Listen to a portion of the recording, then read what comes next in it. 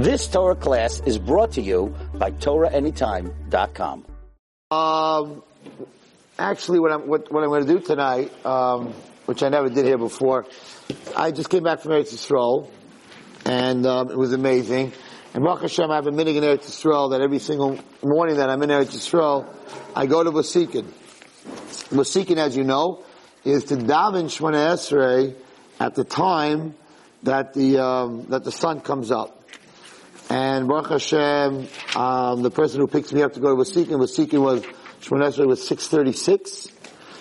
So we start davening at 6, and he picked me up at 3. So, being that he picked me up at 3 o'clock, thank you very much. Being that he picked me up at 3 o'clock, I got to the Kaisel after the mikvah like 3:45. I had 2 hours every morning of peace and quiet, no phones, nobody that knew me, because anyone who knows me doesn't get up at 3 o'clock. And there's a minhag to say what we call, it's called chayk. Chayk is every single day, I don't get a chance to say it here, but every single day there's a sefer, it's called chayk, and every single day of the week it has Chumash, Navi, Ksuvim, Mishnah, Gemara, Kabbalah, Musar, Halacha. So every single day you cover pretty much Torah Shebiksav, Torah Shebal Peh, and it's amazing. It takes a little while to say. And since I was there every day early, I had a chance to say chayk every day. So tonight I'm going to share with you from the Zohar, from the Kabbalah part of chayk, for pretty much the 10 days that I was there. And really most of what he was speaking about, the Zohar, is Shabbos. And I think it's a subject that, something that we can all grow. This week it's one of the Aseret Divros. So Mitzvah Hashem, a big part of the shir, I know you don't like it, you like when I tell stories and when I'm not looking in the Sefer, but I don't know the Zohar about Peh. So I can't say it to you without looking in the Sefer. But in Mitzvah Hashem, it's very fascinating. And so we're going to do some chayk tonight. We're going to do some Zohar. But before we do that, we're going to learn Lilei Nishmat Amnon ben Zulai, for Shalem Ariel ben Bloria, Blorosa Badina, Cecilia bat Fega, Reza bat Shloimi, Eliezer ben Devor Vera, Chaim Rafal ben Nona, Cherna bat Chaya, Sarah bet Nechama bat Sarah, Ayelet bat Shendel, Gabriela bas Orish Prinza, Baden bas Kalina, Yal bas Orish Prinza, Ephraim ben Yaakov ben Freda, Agab Prinza bas Brainia, Maya bas Anita, Ben Chaim ben Marishana, and Gregory ben Nadia, Malka ben bas Miriam, Yehuda ben Sarah, Sheliezer ben Chayesar Elka, Sobu Shlomas Badava, Ahuba bas Chana Pero, Mordechai Yosef ben Bashem, Moshe ben Altatzi, Yechesku Yisrael ben Sarah, Moshe Hillel ben Masha Gittel, Shlomo ben Shalom Mordechai Levi ben Rivka, Yunus and Levi ben Malka, Yaakov Yehuda ben Shendel, Liora bas Etta, Fire Frima Etta bas Esther Rivka, Elisheva bas Devora, Rav Aaron Yehuda Levi ben Gittel Fega, Chaim Yitzhak ben Rivka Leah, Rav Yitzhak Tovia ben Chukil, that's what it looks like, Chukil. Oh, Rivki. No, I get this one here. Rav Yitzchak Tovia ben Rickel. Okay. Fine, that's the name, I guess.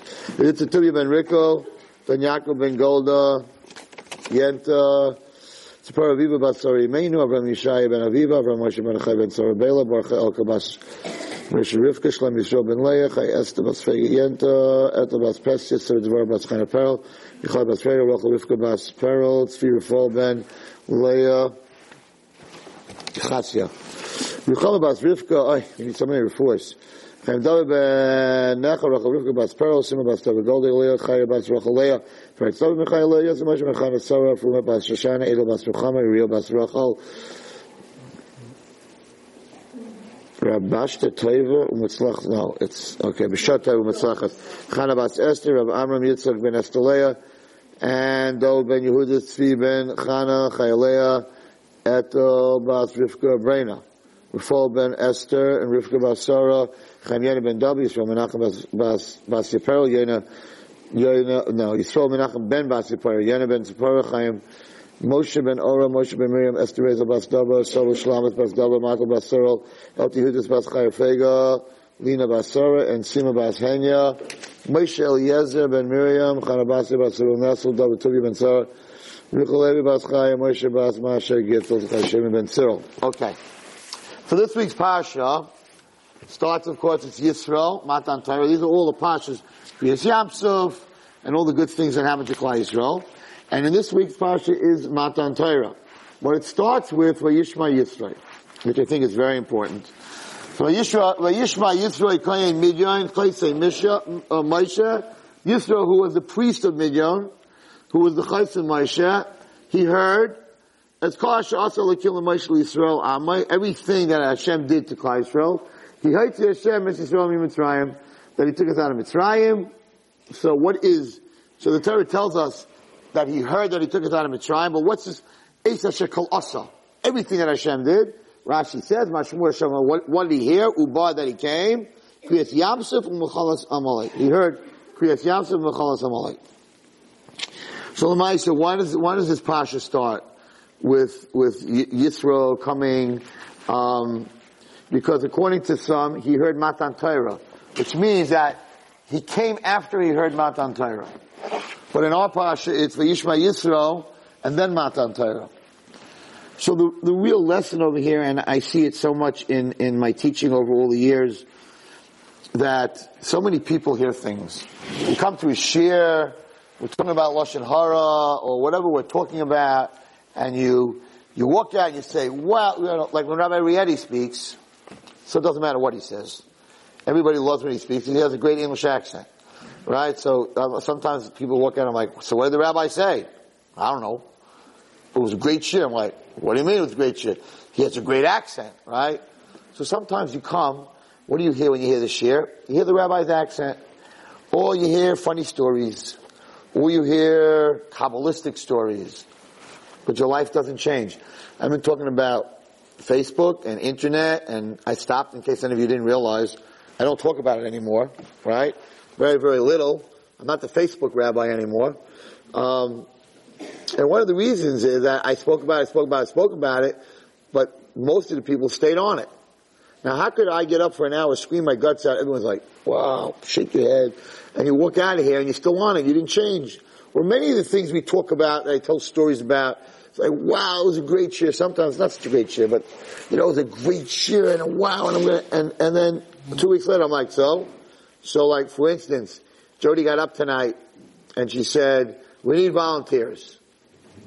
Now, half the people in this room have no idea where the Ornava office is. So she said, we need volunteers. Tomorrow, the next day, next Tuesday is the Chinese auction, and we need volunteers. But half of you have no idea where she needs volunteers. So did everybody go up and run over to her and say, could you give me the address? Yes, there were some women on this side, but a lot of people didn't, right? So I understand. So why not? And the answer is, by Yishma Yisro, everybody hears the stories, right? But very few people react. The next pasuk says that after he heard what happened, Vayikach Yisro Chaysei Moshe et Tzipora, and he took Tzipora and he took the two children, with Shem Echad Gershom, right? She had two children, with Shem Echad Eliezer, which is very interesting by the way, because what it should say is that one of their names was Gershom, and the second one's name was Eliezer. But if you look at the pasuk, it says, Veshnei Baneha, Eshema Echad Gershom. The first one's name was Gershom. Kiyamah Ger Yisrael Eretz Nechriya, because he said he was a stranger in a strange land. Veshema Echad Eliezer. It should say V'Shem Hasheni.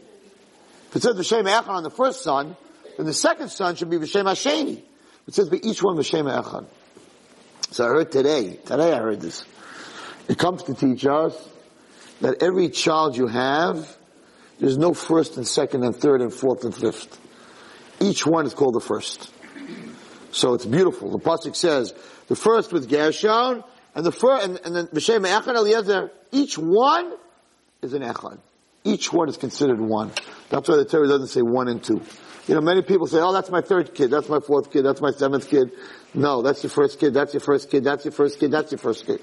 Every single kid has to be, every single child has to be, your relation to that child has to be, that's like your first one.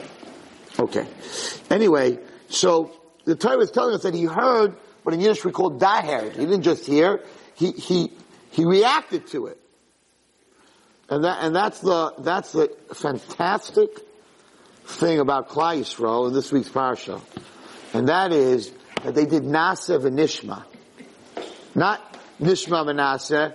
Nasa v'Nishma. They said, the first thing you have to do is you have to take a step. Then, you can talk about the story. And whatever it is. But if you walk out of a shir and you didn't change, if we don't have everybody in this shir calling Jody and saying, you know what, I have an hour on Sunday, I have an hour on Motzei Shabbos, whatever it is. If not every single person in this shir, after she's asking for help, doesn't react, that means that you come here to be entertained. Let's come for an hour, listen to Wallerstein, maybe I'll have a good story, maybe I'll even know the person in the story, whatever. But you're not coming to change. So this parsha, which is the parsha of the Ten Commandments, which is the parsha of Klal Yisrael getting the Torah, it has to open up with a Yisro. By Yishma Yisro, he heard Kriyas Yamsuf. What about the rest of the world, ladies? They also heard about Kriyas Yamsuf. They also heard about Mitzrayim. They also heard about Amalek. They also heard about the Mon. Why did you say by Yishma Yisro? That Yisro heard. You should say, but Yishma, the whole world heard. Because really, hearing is reacting. Yisro was the only one that after hearing about all this, got up, took his grandchildren, took his daughter, and made a move and went to Klal Yisrael and went to Moshe Rabbeinu. Everybody else didn't do anything. There's a very interesting Gemara. The Gemara says that when they were getting the Torah, the world was shaking. If you had a glass of water, it was shaking. The whole world was shaking. So the Goyim, it's a Gemara. So the Goyim ran to their leader. Who was their leader? Bilam. Bilam was their leader. Bilam was their Moshe Rabbeinu. So the Gemara says, they came running to Bilam, and they said to Bilam, what's going on? God's destroying the world? And Bilam said, no, God promised that he's not going to bring a Mabul, that he's not going to destroy the world. So they said, so why is the whole world shaking? What's going on? So this was his lashon. He said that God is giving his chosen nation, which is his children, Kli Chemda, his most precious present. You have nothing to worry about. He's not destroying the world. Says the Gemara, they left Bilam and they went to the bar. They went to the bars.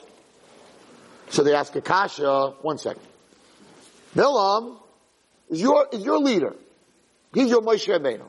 Now you come to him, you're all nervous, the world's shaking. What's God doing? He's destroying the world? So now you're, right, the head of the Avodah Zarah world. Bilam was the worst, he was the lowest. He's saying to all these people that God is giving his most important, precious present to his chosen children. So Chazal asked, why did they all run to Har Sinai? If their leader is saying that God's children and he's giving his most precious thing, don't you want to be part of that? So they all should have ran. Oh my goodness, even Bilam knows how precious it is. Let's go get that Torah. And the Gemara says they went to the bar. They went to the bar. How could they go to the bar? And the answer is that they were worried the world's being destroyed. The minute they heard that the world's not being destroyed, even though he was talking after that and telling them great things, they didn't hear that anymore. It didn't matter to them. Oh, my house is going to be up. There's a hurricane coming, but my house is okay. Nothing's going to happen to my house. Fine. Have a good day. By the way, that's the difference during the hurricane.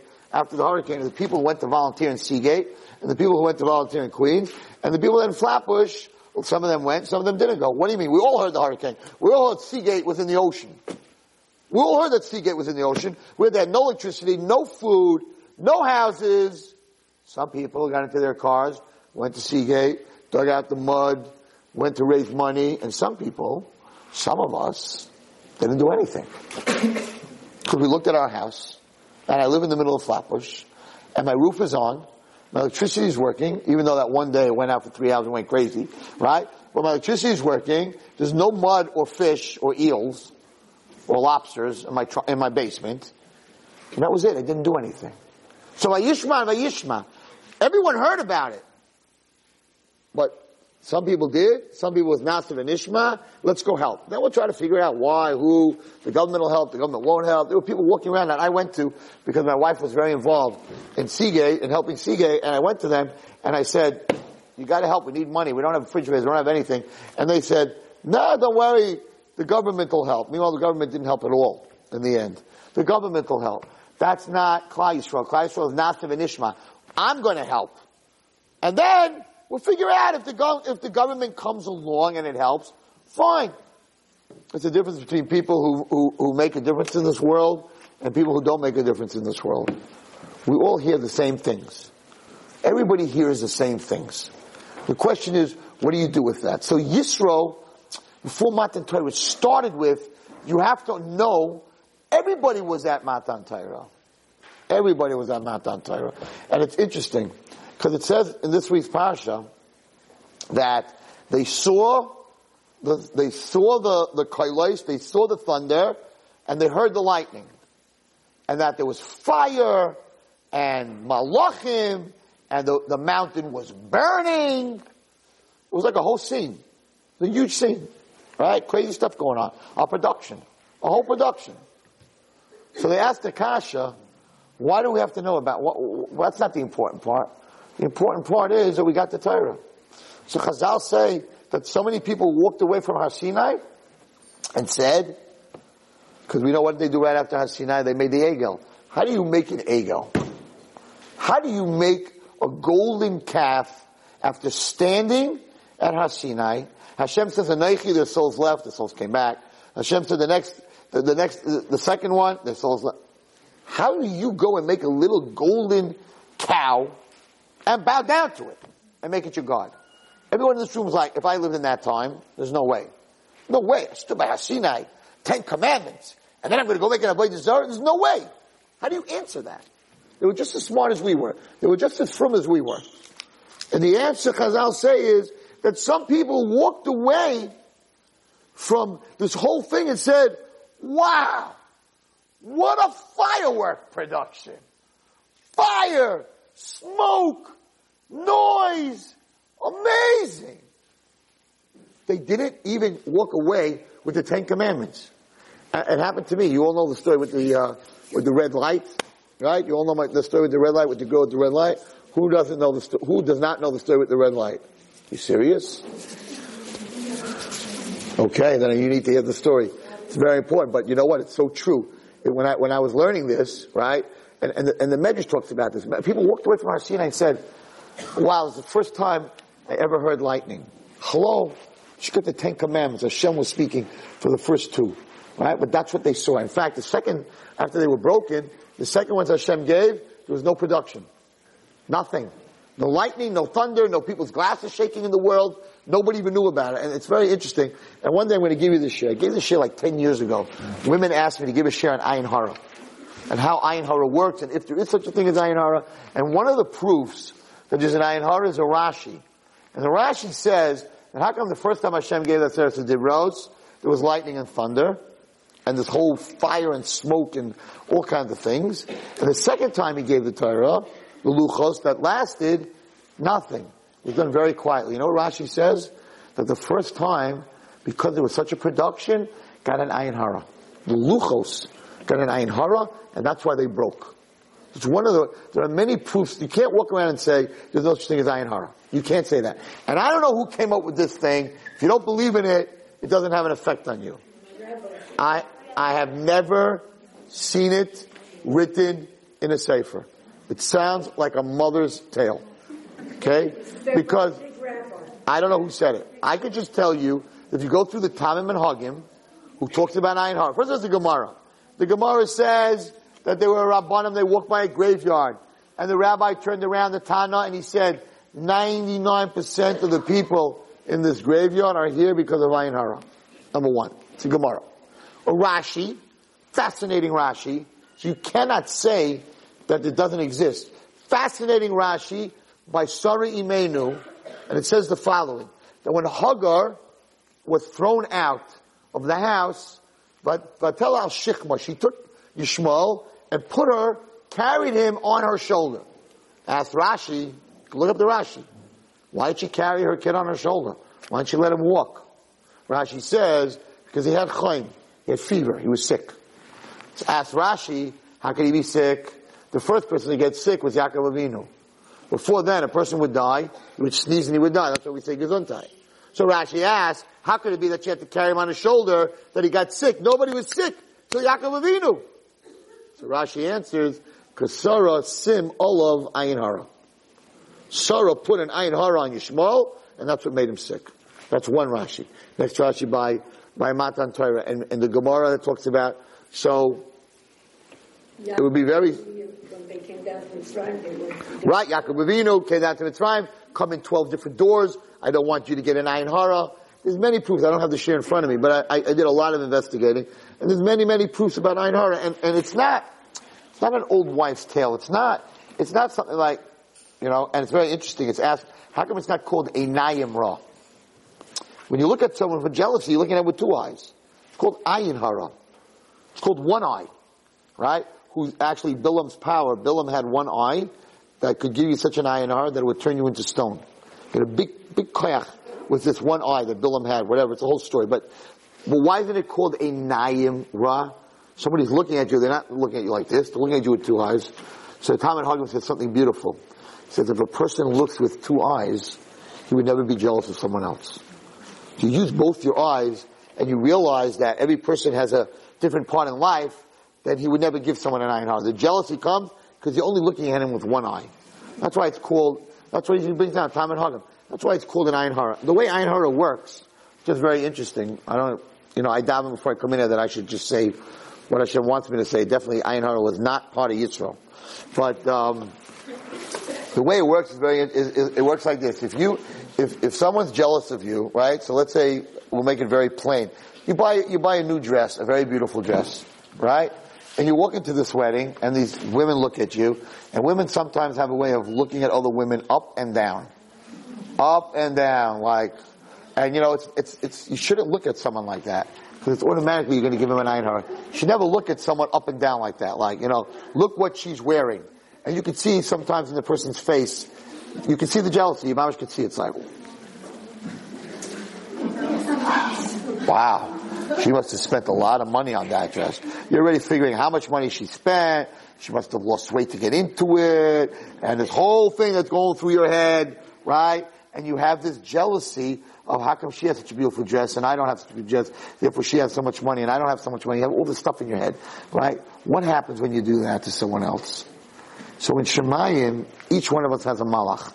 Everyone in this room has an angel. And that angel protects you.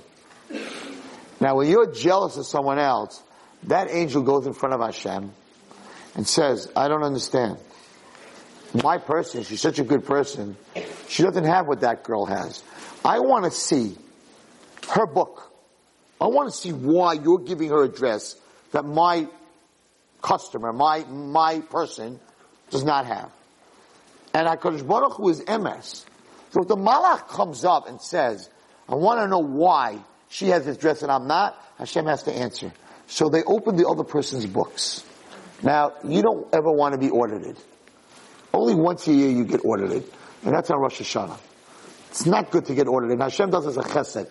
He doesn't check every day what's in your books unless someone forces him to open those books. And if he opens those books, and there's a reason that this girl who doesn't have the dress is really a bigger tzaddikister, then Hashem has to take away that dress. Or more than that, because he's like, okay, once we have our books open, why does she have this? Why does she have this? Why does it's not good to get your books open? That's why you're not supposed to get dressed in a red color. You're not supposed to get looked at. You're not supposed to be ostentatious.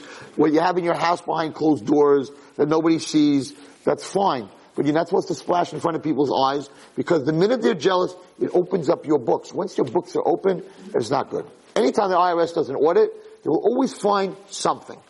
They're not going to walk away, right? Unless your mom is unbelievable. You don't want your books open. If you get an ayin hara, your books are open. And once your books are open, there has to be a judgment. So an ayin hara is a very bad thing, and that's how it works. Now, how do you protect yourself from that? Red string, baloney. Baloney. They're making good money, putting it around Rachel Imeinu's thing, and selling it to you. The red string, I'll tell you where the red string comes from. The idea of the red string, from what I learned when I prepared this year, is if I put a red string around my wrist, and you look at me, and there's something red on my wrist, your eyes are going to be drawn to the red string. The red string is worthless. It's a red string. So you're not going to give me an ayin hara. Because if I'm wearing red around my wrist, you're going to see it. Meanwhile, most people have this red string in a gold, bracelet, and the person's looking at it and saying, wow, I wish I had one of those. So it's supposed to work to stop you from the ayin hara, and meanwhile, it's like, oh, poo, poo, poo. By the way, the poo, poo, poo is a Chinese platter called a poo, poo platter. Poo, poo, poo doesn't do nothing. Smacking yourself in the mouth doesn't do nothing. And chas v'sholom, I don't know where people get this knock on wood. Knock on wood is Christianity, and it comes from knocking on a wooden cross. So don't ever say knock on wood. Okay? Anyone who says knock on wood should be banging on their head, because that's what it is. Right? Don't ever say knock on wood. So all that stuff, poo, poo, poo, knock on wood, slap yourself in the mouth, spit 6 times over your shoulder, I don't know what you do, whatever it is. All that stuff doesn't work. It doesn't work. But what does work is, number one, to be very modest. To be very modest. I have a big problem with ayin hara. There's a whole thing, these ayin hara ladies that pour lead, right? So it happens to be brought down. Oferes, that pouring lead, happens to be something that takes off an ayin hara. The problem with it is that people get ayin haras, they pour lead, and then the next day they can pour lead again, and they can have these big eyes. I've done it because I'm in public, and I speak in public, and people, when they see someone in public, sometimes they're jealous or whatever it is. So whenever I go to Eretz Yisrael, I go to this very holy lady who pours lead. And of course, what happens when you pour the lead with the azov grass and everything else, so it comes out if there's an ayin hara, it comes like a round, the lead comes out like a round, and sometimes there's a lot of people giving you ayin haras, and that thing has like 20 eyes, right? So, the pouring lead, it's brought down time and hug him. It works. It's brought down time and hug him. The problem with it is that 2 minutes later you get another ayin hara. So you can't sit by them all day having them pour lead over your head. But whatever it is, it's interesting. I can't tell you how many eyes I've got, there's a lot of eyes on me. But, what? No, they pour lead in not on your head. They pour it in like a pot that's above your head on the top. Whatever it is. It takes away the ayin hara, but it lasts, you come back the next day, it's back again. Because whoever's giving you the ayin hara, the minute they see you, so it's like, whatever. It can't hurt, but it's not, So anyway, they're called the ayin hara ladies. Yes? I just wanted to share something. Many years ago, I had a shabbos with my husband to Rav Simcha Wasserman, the son of the Covenant. And I had gotten some expensive jewelry.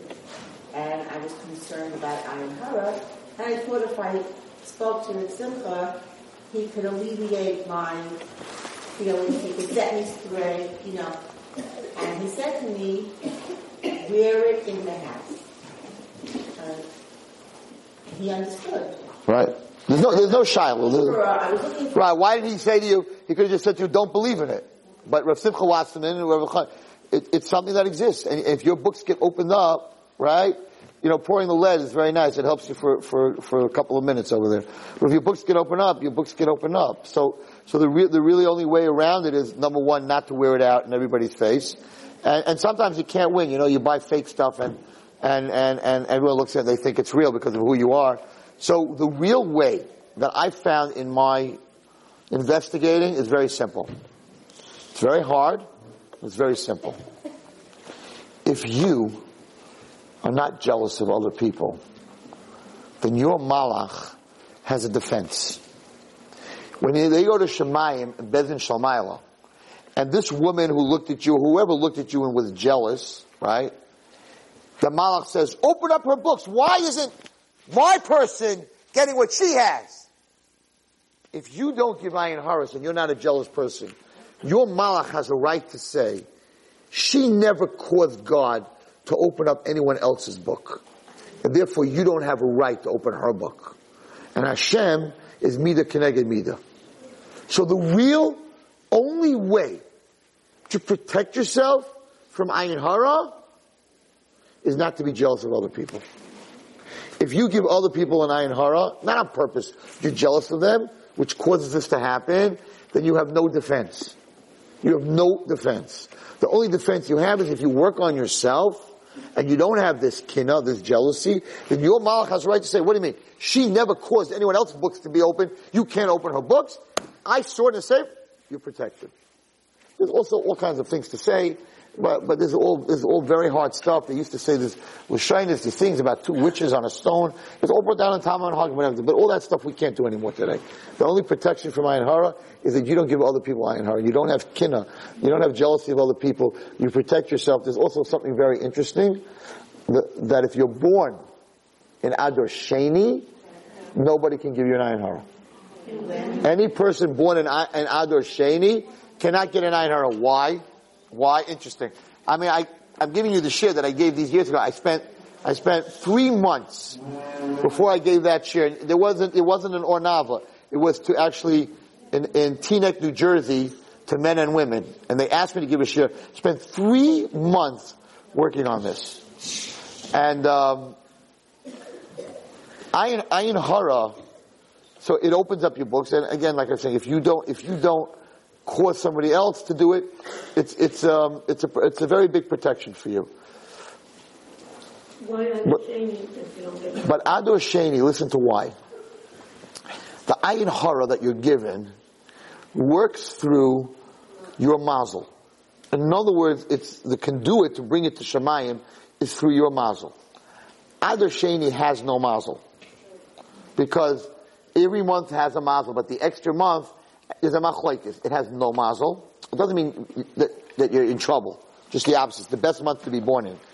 It's brought down, it has all the mazolim together. Because it's Adar Sheni, so it's Nisan, Iyar, Sivan, it's the 13th month. So it has all the other 12 months. If you have all the other 12 months, nobody can give you an Ayin Hara. Because they're all, every one of us has only 1 month. I'm born in Tammuz, that is my nature. Which is, I mean, again, okay, the shir is going a little bit off course, but that's what Hashem, where He wants me to go. I'm going to go there. So this is very hard to understand. It's very hard to understand, but it's very important to understand. Every month that you're born in has a sign. Right? It sounds very goyish. But it's not very goyish. If you open up any siddur, right, to the bracha of Tal or Masha Baruch Moed Hashem, you will see that it talks about every single mazel. Every single mazel. Now, I'm born in the mazel of Tammuz. Tammuz is a sartan. Sartan is like a crab, which is in water. So my sign, right, sounds goyish, is water, is mayim. Now there's certain midos that are in that month. There's certain behaviors that are in that month. And then there's certain behaviors, there's a Leo, right, we call it our mazel tle. We call it a Hebrew name, but actually that's how the Aries, all these things are translated from art. Now, but Lemaisa, it says, the Klal Yisrael is not totally in mazel. We have the power to go above our mazel. So what are these mazolim? What is this all about? So every single month has certain natures: anger, patience, love, cheapness, open-handedness. I mean, I'm sure some of you know about signs, right? So, when HaKadosh Baruch Hu, it's very interesting, it's very deep, it's very interesting. When HaKadosh Baruch Hu puts your soul into this world, so you have a certain trip you need to take. Because of your Gilgul, because of your Tikkun, you have to come to this world. Let's say last time you stole from somebody. Let's say last time you were very cheap. So now you're going to come back in the mazel of being very cheap. And you have to rise above it. Now a Jew can rise above his mazel because he has Torah and he has Tefillah. And Avraham Avinu, this is Judaism.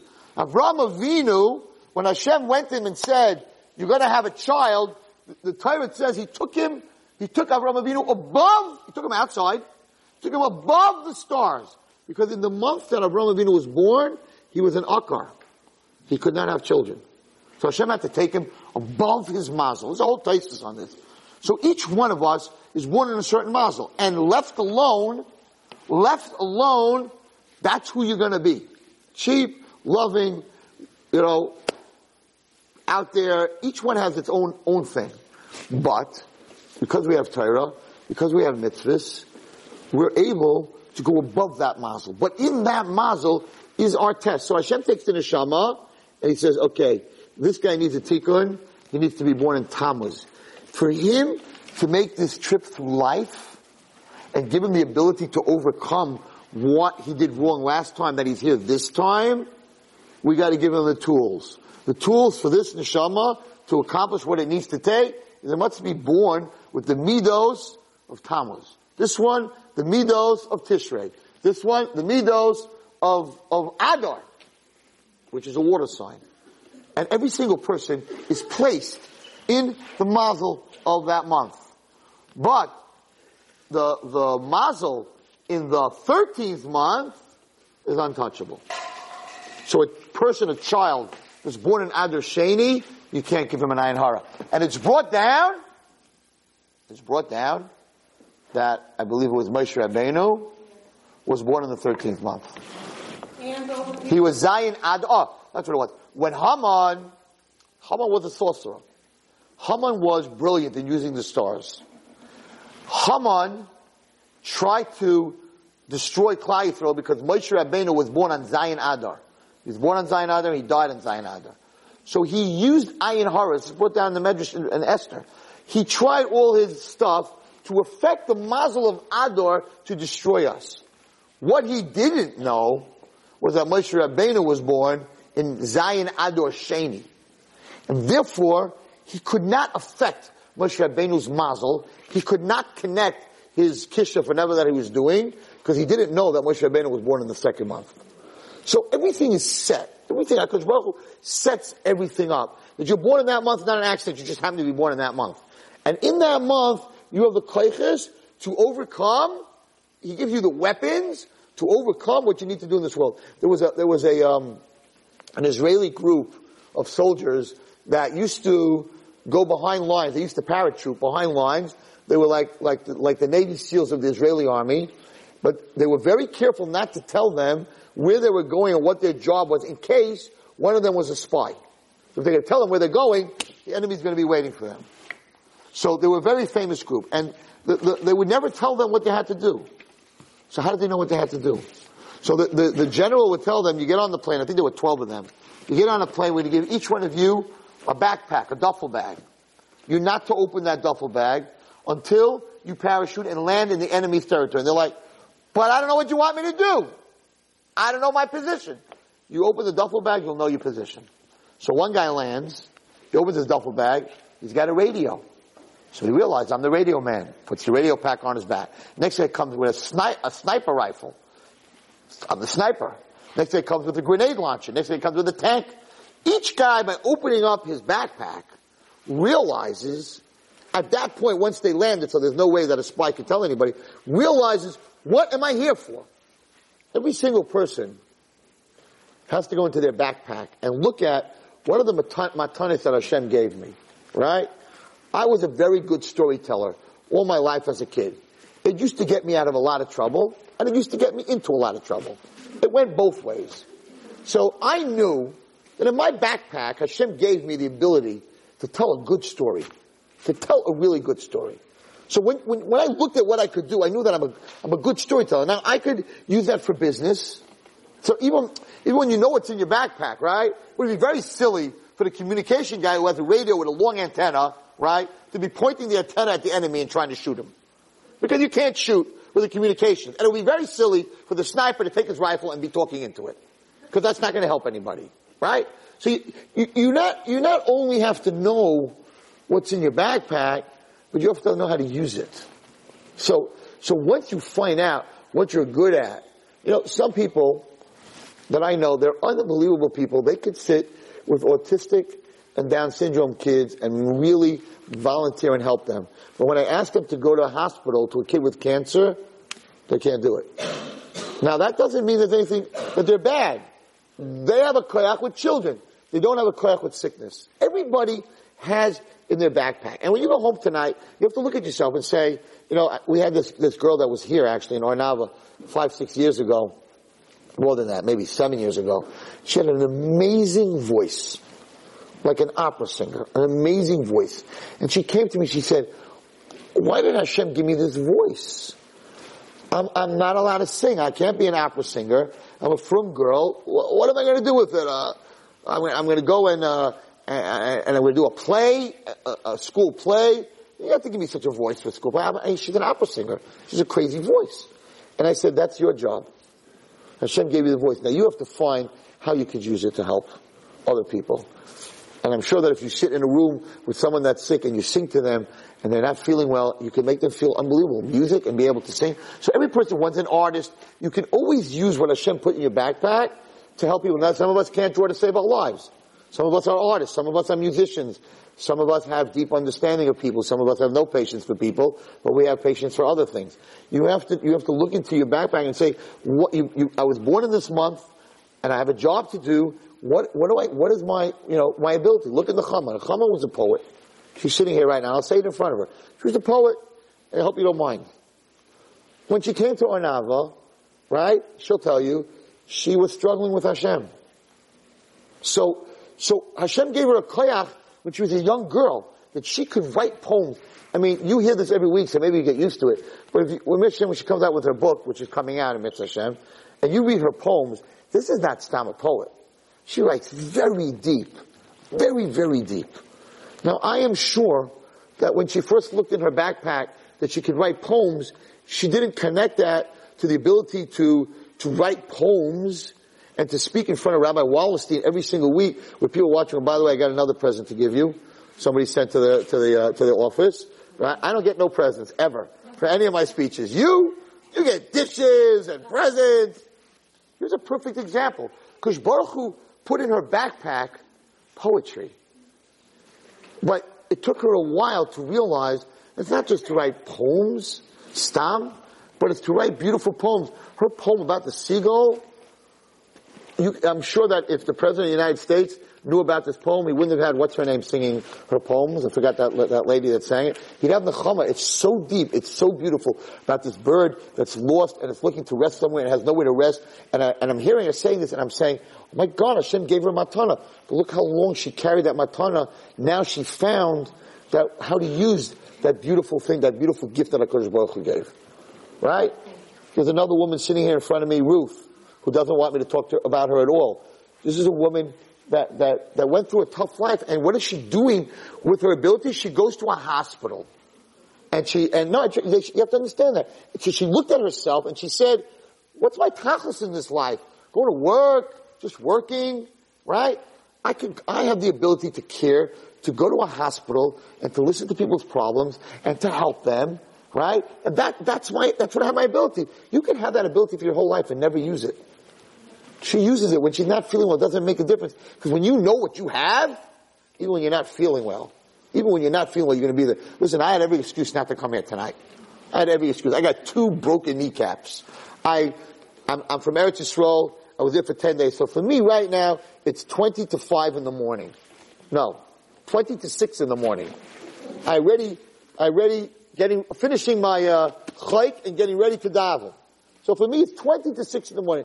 I am wiped out of my head. I spoke in Burial this morning. I spoke last night in Lakewood. And I'm thinking to myself, you know what? Just call somebody else tonight.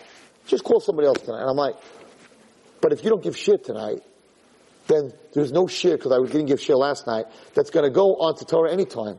And people are going to come Shabbos and they're going to want to hear a shir, and I'm not going to be there.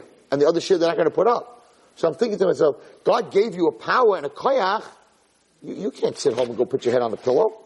God's going to say, you got an anti-tank missile in your hands, and you're sleeping as the tank goes by? You can't do that. So that's this week's Parashat. By Yishma Yisrael. So now you know, and everybody in this room is talented. There's nobody in this room that doesn't have a talent. You should know that.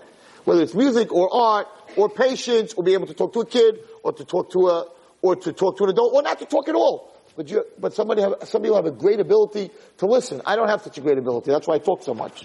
When people come to talk to me and they're like, 2 minutes in, I'm talking already. And they're like, hold on, let me finish what I have to say. I don't have such a great ability to listen.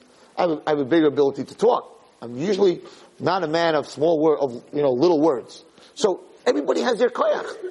And Hashem gives you that koyach. And He puts you in a certain month. And you gotta run with it. And that's what this week's Parashat is about. But Yishma Yisrael, the whole world heard. Oh! Everything's cool. Let's go to the bar, man. Doesn't affect me. There's so many things that we hear a whole day. Our own kids tell us certain things. And we hear them, yes, 100%. You're right. Okay, go watch Elmo. And I gotta do my things. And we don't react to it. In Yiddish, there's heren, which means to hear, and there's daheren. It means to feel. And sometimes you could sit here a whole night, and I don't know how many of you are gonna go to Jody afterwards, and don't have to do it because I'm sitting here, right, and say, I want to volunteer. We don't ask much of everyone else. Everybody heard us say it, but very few people dahered it. In other words, I'm not walking out of here until I help these people. If I can, maybe I can't. Maybe I don't have the time. Fine. I'm just saying, and I'm giving sure my whole life. And you see, I was in Eretz Yisrael. I spoke to, there were, I think, 1,000 people there when I spoke in the Great Synagogue, which was unbelievable. I spoke about a certain subject, and I got 2 emails that I want you to know you changed my life, and I'm changing what I'm doing, whatever it is. There were 1,000 people there. I got 2 emails. So everybody heard it. Everybody loved it. Rabbi Olowski was there. He is funny. I was on the floor half the time. And he was tough, and he gave a message. And I don't think he got that many emails either. Because we hear a lot of things. We hear a lot of stuff. But we don't react. So Hashem wanted us to know in Parashat Yitro, girls, ladies, that before I give you the Torah, sure you're going to hear all that Saras Dibros. But you know what? If you just hear them, you're going to make an ego. You're going to make an ego. Because it didn't change you. It didn't change you. Heard a good story. How many of us have gone to Shirim for 7 years and still haven't changed? How could that be? Because it's great. I heard about it. But I didn't change myself. So I just want to end. I'll tell you this. And we'll do the Chayk Mitzvah Hashem next week. I'll have more Chayk to do with you. It's my red light story. It's like the most famous story that's the craziest story. But I want you to hear how you can hear a story and not hear a story. So I'm all excited. I tell this story because it changed my life when I heard it. And it really has to do with this week's Parasha. So, there was this girl who lived in Chicago, and she wasn't from at all. Her parents knew nothing, really very little about Judaism. And, her name was Miriam. So they sent her to a Sunday, like Talmud Torah program, but it was Reformed Jews. It was like a Reformed temple. And her parents just wanted her to know a little bit about Judaism and Israel, so they sent her to this school. Now this school had a rule, since they were Reformed Jews. They had mainly Orthodox teachers, because those are the only ones that knew how to teach Torah. But the rule was that you can now allowed to take your kids, any of your students, home for Shabbos. Because we don't want anybody coming out of here religious. We want them to have Jewish identity. And the main thing is Israel. The main thing is Israel, Zionists. So this girl, Miriam, who came from this totally irreligious family, ends up going to this school. She comes in, she's in 6th grade, and this teacher, this religious woman is teaching her, and she goes over to this woman and says, I heard about the Shabbos thing. I would love to come to your house for Shabbos. Now, meanwhile, this teacher has a thing that she's not allowed to invite. She says, you know what? The kid came to me.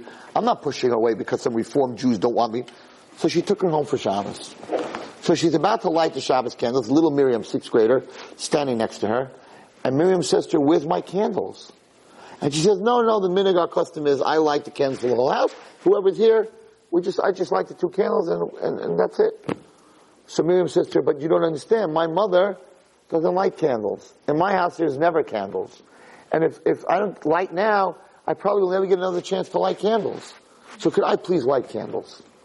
So this teacher is a little 6th grader. So she takes out 2 candelabras, and she puts in the 2 candles, and she stands next to her, and she gives her the bracha, and she says, okay, read with me, and she does the whole thing, and she does the bracha, and this little girl is standing there, and she's making a wish. It's like a birthday cake. She doesn't know from this stuff, right? So you light candles, you make a wish, right? Fine.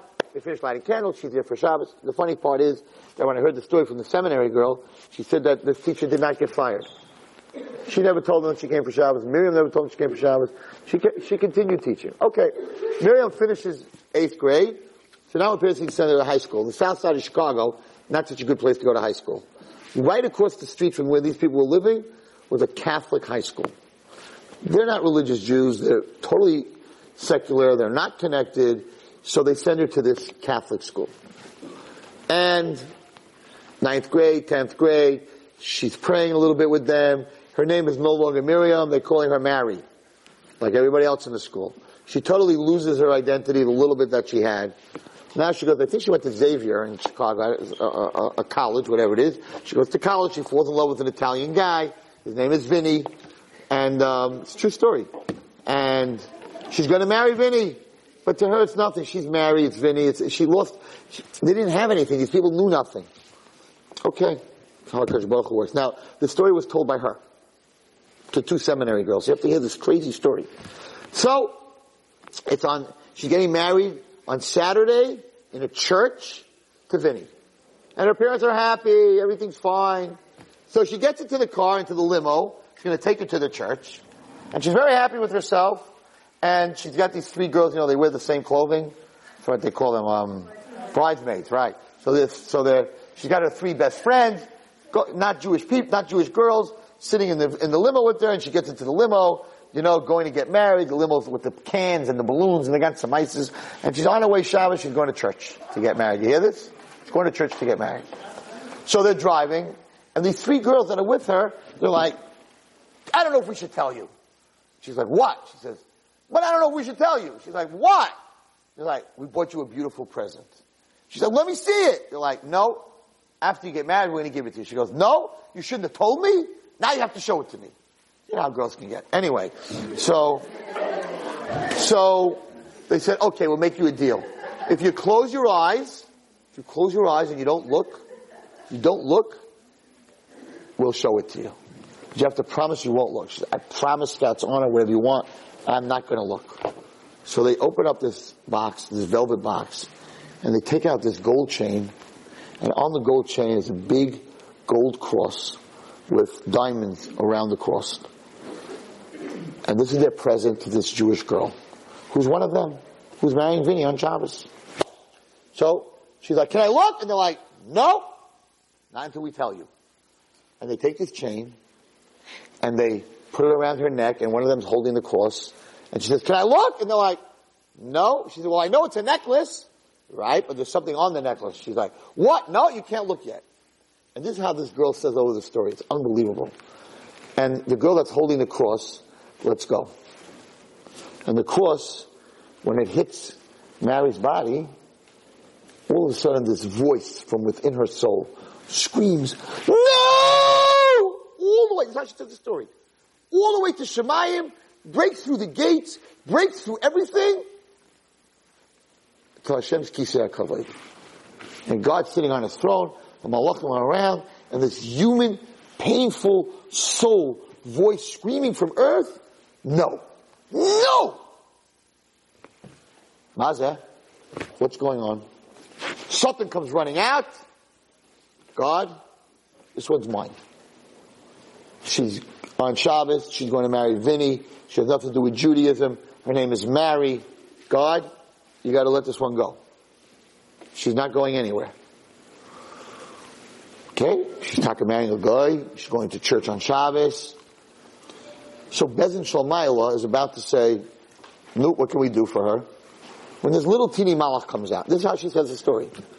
And of course the Satan says, every Jew has this little teeny malach. As I'm about to get them, there's this little Jewish angel that has to open his mouth. What do you want? And the angel says, I am the angel of Miriam's Shabbos candles. She lit Shabbos candles. And that's a mitzvah that nobody could take away from her. So the Bezin Shalmayla says, how long did she spend at those Shabbos candles? And the answer, 40 seconds. So the Bezin Shalmayla says, 40 seconds of lighting candles, you have to give her 40 seconds to do tshuva. Mida keneged mida. Now let's go back to earth. She's on her way to the church. Red light, car stops. Hashem runs the world. There's a JEP group that came to Chicago. They had a convention of all the JEPs from them, New York, all over the place. There's 4 Brooklyn girls standing at that corner. JEP girls. Totally lost. Looking for a shul. The car stops. The windows open. They see it's a guy. Right? It's Shabbos. One of them runs over to the car. Says, excuse me, light's still red. Says, excuse me, we're lost. That's all she said. We're lost.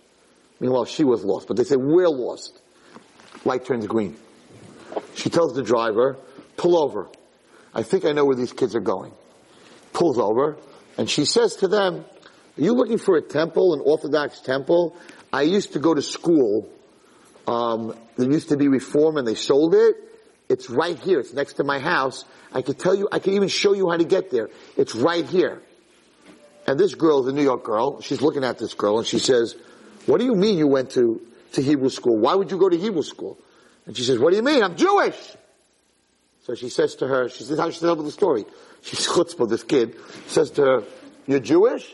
Well, that surely does not look like a Magen David around your neck. Because she was wearing a cross. So she says, so the driver says, okay, get in the car, we'll take it. She says, no, they're not going to go. They're religious girls. They're not going to go in the car. We'll show them. So she drives, and meanwhile these Jep girls are thinking, oh my gosh, Jewish girl marrying a guy, going on Shabbos to church. We got to do something. So this girl who went over to the door, who was very, very smart, when they pull into the driveway of the shul, she turns to Miriam, and she says to her, well, if you're going to get married and you're Jewish, don't you need a rabbi? Don't you need a rabbi? She says, yeah, but what rabbi? She said, well, we probably could get you a blessing from the rabbi in the shul. Why don't you come with us into the shul? She says, really? You think he would give me a blessing? Let's ask him. Just get her out of that car. So she gets out of the car, and the girl says to her, but you can't wear that thing when you go into the synagogue. It's not respect, if you don't mind. She says, oh yes, I respect that, I understand. She takes the chain off and puts it on the chair. And then the neshama's like, okay, we can breathe again. We got a shot at this. She walks in, this is how the girl says over the story. She walks in to this shul in Chicago, to the Ezras Nashim. Now the Rebbitzin's sitting there with all these Chicago women. Baruch Hashem was out of town, right? In walks this girl in not such a tzniustic wedding gown, and the Rebbitzin tells all the women quietly, listen, she's probably about tshuva, and she takes this whole Shabbos Kala thing very serious. So she doesn't know, but she's wearing this gown. Don't laugh. Don't even look at her differently. I'll put a scarf over her, whatever it is. They don't understand. They hear, likras kala, l'chadoidi, just be nice. In New York, it would have been a different reaction, trust me. Anyway, so she sits down. HaKadosh Baruch Hu is amazing. Where does she sit down? It's the end of davening, and it's Ashkenaz, and they have this kid. The kids are singing Ein Kelokeinu. So she sits down, this is what she hears. Ein Kelokeinu, Ein Kadanenu, and these kids are singing it. Then they sing Aleinu. Then they sing Adam Zmiras, and she's like just totally, was never in a shul. She never went in the shul Shabbos. And she's sitting there, all these holy women are davening, and she's just like, wow. So the Rebbitzin says to her, listen, I see this is something new to you.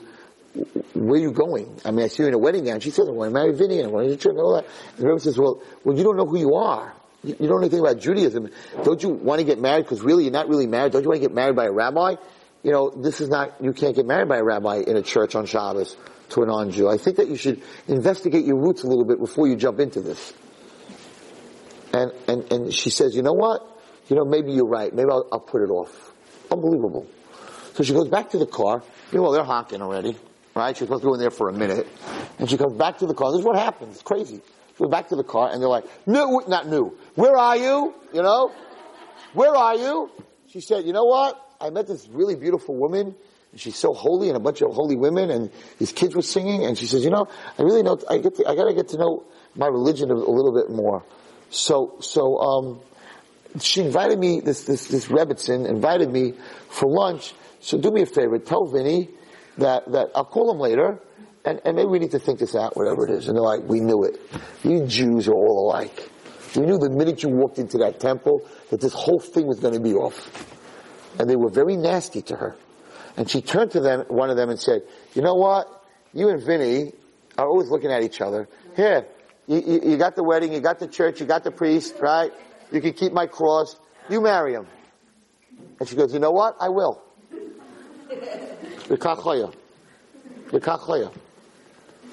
So now she goes to this house for Shabbos. Of course, she falls in love with Yiddishkeit, because Shabbos is what I really wanted to learn about tonight. Shabbos is the Yichud of Hashem and Klal Yisrael. Anybody who experiences a Shabbos, it changes your whole life. It's not the chant and the kolul, it's the whole thing. And this rabbi in Rebbetzin ended up sending her to Eretz Yisrael, to Nevei in Eretz Yisraal. And to make a long story short, she's there for a few years. They read her a shidduch to a guy that went through the same thing pretty much, who became a Baal Tshuva, and they get married. And this guy is a Rav Arul Chassid, which is the strictest Chassidim in Mea Shearim. Could you imagine such a marriage? These two seminary girls are sent by their seminary. They go to all these different houses, Sephardim, Ashkenazim, rich, poor. You have to have the seminary experience and try all these things out. So they send these two to this family, Rav Arul's family, have an open door. They should experience the Rav Arul Shabbos.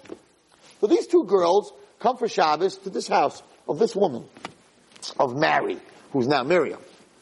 And they come to this house, and the husband leaves to go daven, and she comes downstairs to light candles. And she's in a wedding gown. Now these two seminary girls are like, okay, it's a Chassidish thing, Rav Arul, I don't know. We don't know. The women light in wedding gowns, could be, whatever it is. And they sit there, and they said that she stood there for 45 minutes, because women don't know, but it says that when you stand in front of your Shabbos candles, you're standing in front of the menorah in the Beis HaMikdash. That's what you are. You're a kohen. So whatever you daven for, that is your holiest moment. So she's standing there, they said for 45 minutes, she had names of people who don't have children, she had names of divorces, she had names of everyone that needed help, like mama's like a kala, when she goes down. 45 minutes she stood by those candles, praying for everybody. And then, she finished lighting, and she had like 3 little Chassidish boys on one side, 3 little Chassidish girls on the other side, her 6 kids, and then she finished lighting, she goes over to the girls and she says, I know you think this is a little bit weird, but I found God in this dress. And I made up my mind, I found God on Shabbos, and for the rest of my life, I will light the candles in this dress. Okay? Unbelievable story. To think about a red light, and if you go outside tonight, when you go home, measure the time, 40 seconds. Hashem gave her 40 seconds. She went from marrying Vinny in a church to becoming a mother of 6 kids, Rav Arula, in the middle of Yerushalayim. So don't think that 40 seconds can't change your whole life. Because Baruch Hu can take you from the church and Vinny to be in Rav Arula Chassidisha. And to daven at your candles for 45 minutes. Why? Because she spent 40 seconds in her life doing a mitzvah. It's the power of a mitzvah. This story makes me crazy. Because every one of us in this room has a red light.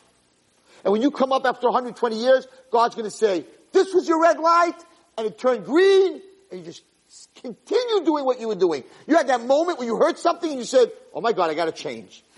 By the time you got home, the light turned green, and it never happened. And God gives us so many red lights, so many 40 seconds where we can change our whole life, and we just go right through the green light.